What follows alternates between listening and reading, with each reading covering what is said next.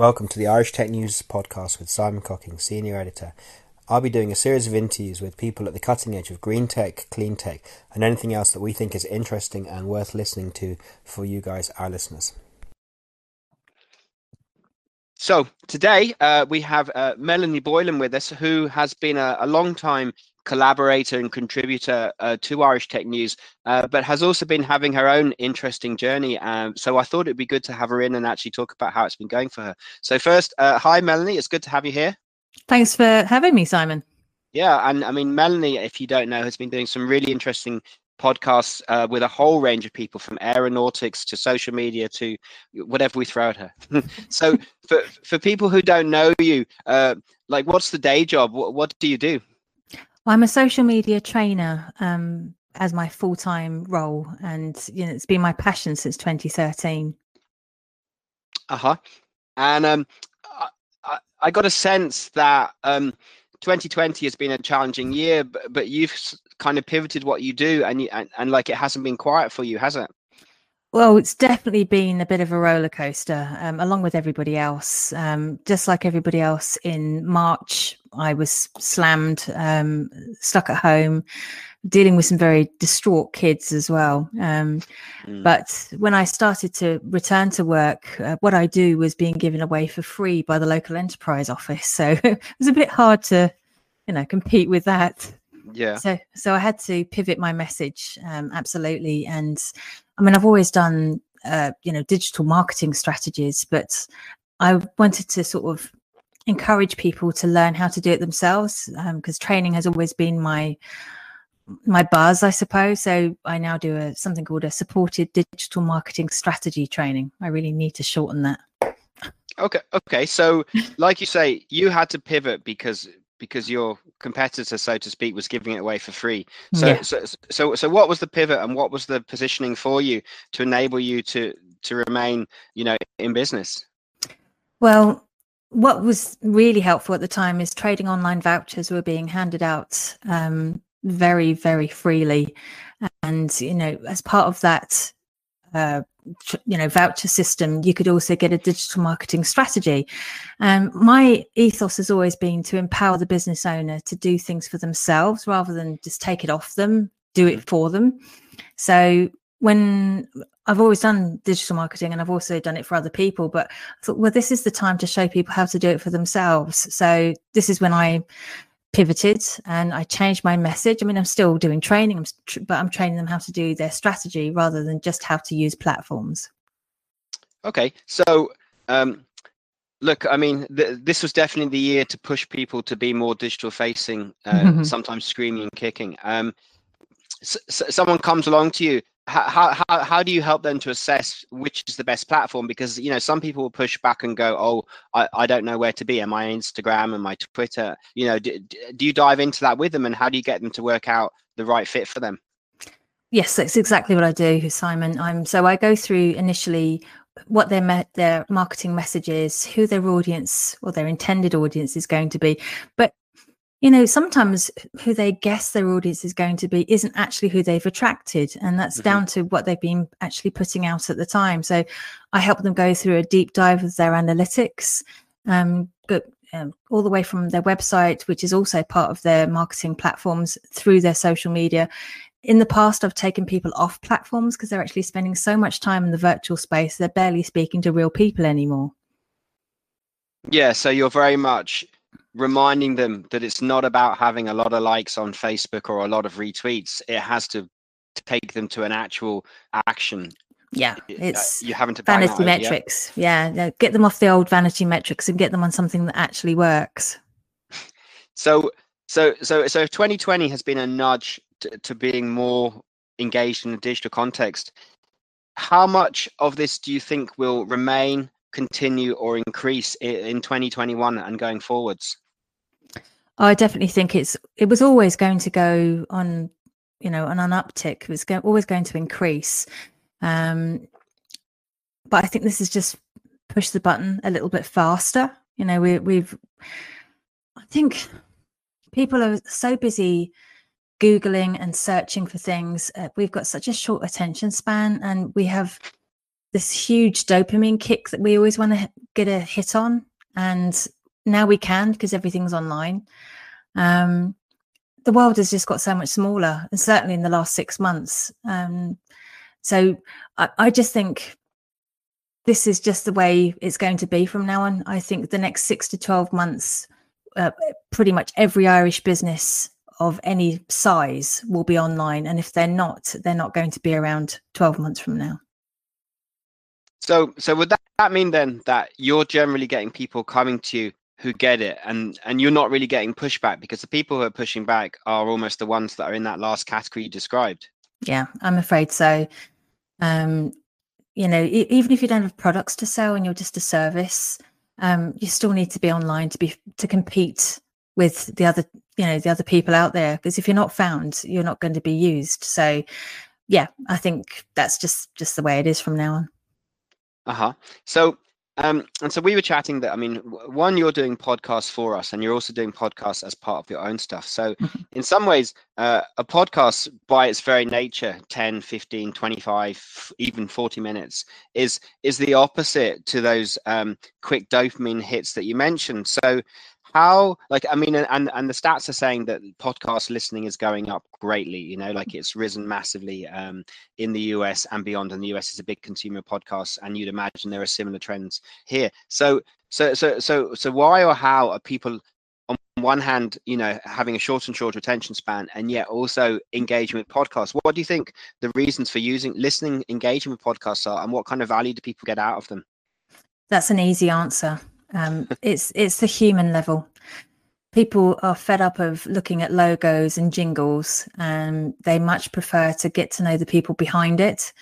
And, you know, there's still, you know, there's a slow but progressive uptick in people doing lives and pre-recorded videos, but there's even more people who are prepared to speak on podcasts. And I also think they tend to be more edutaining these days than educational. Okay. You know, the podcast I do with Esther, the Monday Morning Marketing podcast, you know, that's very, very short, but the whole point of it is to edutain, you know, educate and entertain. But it's just the authenticity. You get to hear people, how they behave, how they respond to things. You know, it's very off the cuff. That's what I like about podcasting. Yeah, look, I think so. And I mean, people are telling us that they listen to them when they walk the dog, when they go to the gym, when they drive. So situations where maybe previously or initially you'd have a playlist, but after a while, you don't always just want pumping tunes. You maybe, like you say, want a bit of edutainment. I mean, back in the day, they said that you could learn by listening to while you went to sleep. I don't know if that was true, but I imagine those other situations where you're driving or something, so you can't do other stuff, but you can listen, would suggest why people are using them. So we recently did a piece with Oisin Lunny. Yes, the son of Donald Lunny. And he was talking about how brands are realizing that podcasts are also a strategic part of their social media and their digital marketing. What are your thoughts on that? And what kind of comments would you say about that? I've always advocated for cluster marketing, which is what Oisin is saying.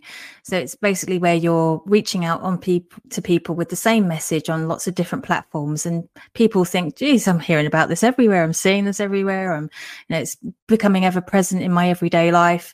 And yes, podcasting would definitely be amongst what I would call cluster marketing. So yeah, you're drinking from the same fountain then. Yeah. So where do you get your sources of information and inspiration from to kind of keep your thinking relevant and up to date? Well, the very nature of what I do is constantly updating, you know, social media, and I haven't niched particularly, other than the fact I train people in social media platforms. So I have to have a good understanding and a current understanding of lots of different platforms. And the best place to do that is to get it from influencers or from the direct platforms themselves. I mean, Facebook is obviously the best place to learn Facebook. Or Mari Smith, the queen of Facebook herself. Yeah. So, you know, it's just having good relationships, emails, being present at webinars, making sure you're open to updates, and just being open to it. And I also learned from my clients as well. You know, I had this really strong push against doing boosting posts, and you know, as a marketer, lots of people, marketers like myself, would say, oh, it's horrible doing boosting posts. And then earlier on this year, one of my clients said to me, you know, I've just noticed there's been a massive change in how I boost posts and how effective it's become. It's slipped back to where it was before now, but I'm fairly certain that Facebook made it easier for businesses to boost posts, reach a wider audience for a cheaper price in order to keep people using ads during the lockdown. But, you know, had she not told me that, I probably wouldn't have tried it myself and seen how good it was. So sometimes you have to be open to everybody to learn, and just because they're influencers or the brand themselves, it doesn't mean they tell you everything. Sometimes you have to listen to other people too. Yeah, look, I mean, and I think with Facebook, I think you know, generally the feeling began to be that they were throttling your reach, and it was you know, pay another dollar in kind of thing, and therefore I think people started to look at, well, what other ways can I reach people? Because, you know, anytime Facebook thinks that you're getting any traction, they immediately restrict the people it's reaching unless you pay. So I think I mean, in terms of what they've done with Cambridge Analytica, they're pretty toxic anyway. But I think even the way they were dealing with their paying advertisers was, you know, very controlled and limiting in terms of reach. So I'm not surprised to hear you say that. You have several virtual events next week, and I guess one of my observations and feelings over the last 6 to 8 months is, while physical events had to stop, and while therefore event organizers wanted to do digital events, haven't always been convinced that digital events necessarily offer value. So tell me if I'm wrong, or tell me what you think about where there is value in digital events. Yeah, I feel the same way to a certain extent, Simon. I don't enjoy virtual events as much as I would the real thing. Okay. But, you know, you've always got to try and think, well, what does it have to offer me? It's always, that's what every event, everything you try to sell is, the audience is thinking, what's in it for me? And what makes these slightly different, in my opinion, is that they have niched, and instead of you being throttled by millions of speakers and, you know, 10-15 minute chats, you're actually getting the opportunity to delve deep into the topics. And the other important thing that they both offer, the ones that I'm a moderator on next week, is excellent opportunity to network. So a lot of virtual events I've been able to attend over the last 6 months have been excellent topics, but you know, it's just been one-on-one, you know, me looking at the speaker, and no chance to actually connect with other people who have similar interests. So what struck me as these two particular events being useful was they're actually offering you opportunities to properly network and actually move around tables. They're using platforms like Hopin, for instance. In fact, they both are using platforms like Hopin to do that. But there's others, there's Remo and others like it that I've used over the last few months. So I think that's what's made these two particularly different, in my opinion. Okay, so you're there. What tips would you give to the companies you advise in order to do effective networking and to get value? Well, obviously they've got some really good speakers in the first place. Yeah, of course, to draw you there. There is another one called Data Natives, which is massive event. It's over 3 days. And I'm moderating on Thursday, doing a fireside chat with Roxana Nasoy. Okay, so Melanie, you're very active in the event space, and you've been doing a lot online because that's the way things are more so at the moment. So what are your thoughts on what makes for a good event, and how would you see events being done well in the future?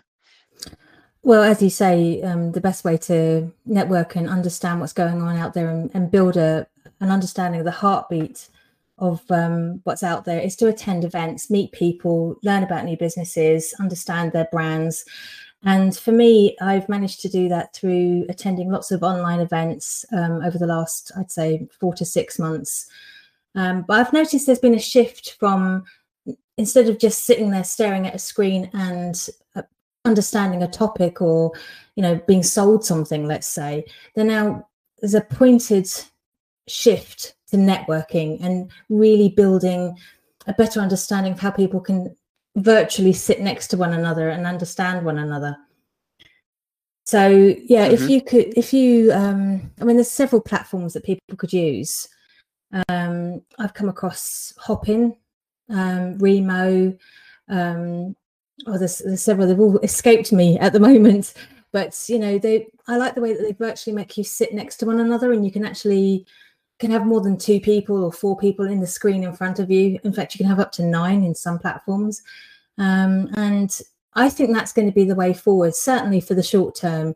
I know some people have said, "Oh, things are changed forever. Things are never going to be the same again."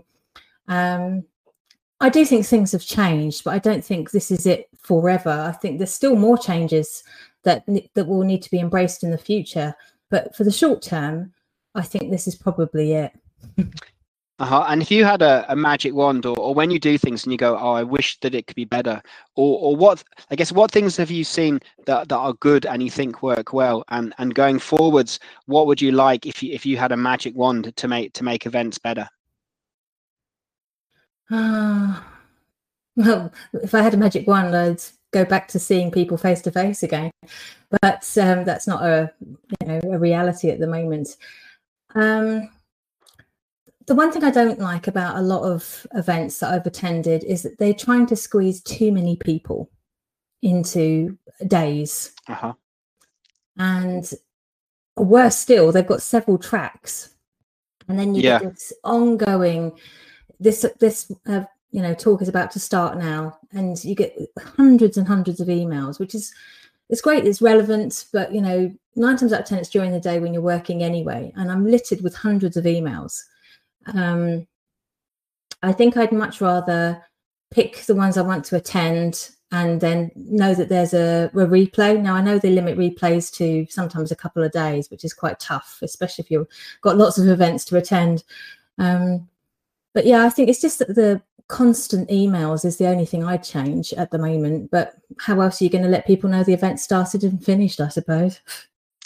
Yeah, I guess it's a tricky one, and I imagine that's why Slack and other things came along, because things did get buried in email, and it was hard to keep track of things in threads, and it does become too much coming in. So you're right, it can definitely be done better. So how do you get your information and your inspiration? What ways do you stay up to date and in touch with things? Good question, actually. I think probably the best way for me to get these updates is to either get them directly from the social media platforms or from brand influencers like Mari Smith, who is also known as the Facebook Queen. I've been a member of Mari Smith's group. I've been a member of Kim Garst's group, who's also another brand ambassador in social media. But just being open to the updates, they're always there. And it's not just getting them from, the local press and news. It's actually being in touch directly with each brand, Facebook, Instagram, Google My Business. They do give you emails that they can send out to you directly. It's just, because of what I do, I tend to sign up to these first and hear about it first. The other thing to do is, check your apps on your phone. You'd be amazed how much you're actually missing because you're not updating your apps regularly on your phone. So I would recommend everybody to update their apps as often as possible, daily, if not that, weekly. And what kind of new things what are you seeing from that? Like, so by updating the apps, what kind of benefits might people see? Well, it took a while for some people to see new Facebook 5. Now, I know it was rolling out slowly, but if you update your apps, you'll actually get all the interfaces and the updates much faster. It's just people don't think to do it, So I think if you make an effort to actually see these updates as they're coming out, you're going to get the chance to try them out. You're going to get more used to them quicker. I mean, I hated the new Facebook 5. I really hated it. But after I'd say maybe 2-3 weeks of really pushing myself through it, I got over it. Yeah, and I guess it's that getting used to new things, and I mean because like Google have slightly the Gmail has shifted its icon at the top, and it looks a bit different. So they are constantly updating everything, really, aren't they? Yeah. Okay, cool. So how would people find out more about what you do and get in touch with you to see more about the insights and advice that you give? Well, the first place to check is my website, which is stomp.ie, STOMP.ie. And then I'm on lots of different social platforms like Facebook, Twitter, Google My Business, LinkedIn, Instagram. So you can follow me there for any updates as well. Awesome. So thanks again for taking the time to talk to us. And I also look forward to hearing more of your interviews because it's great to hear like when you're talking with the airplane guys and stuff, because you have a very good way of getting information out of people. Yeah, well, it was a really topical area for me as well. It's an area I have a great deal of passion in, so it's quite easy to pull that information out when you've actually got the knowledge base there. Awesome. So we'll be hearing from you soon. Okay, bye. We hope you enjoyed that podcast, and we will be bringing you more across as diverse and interesting a range of stories as we can find. You're welcome to reach out to us on Twitter, LinkedIn, or by email and give us any feedback and let us know what you'd like us to cover in the future. Thanks, and keep listening.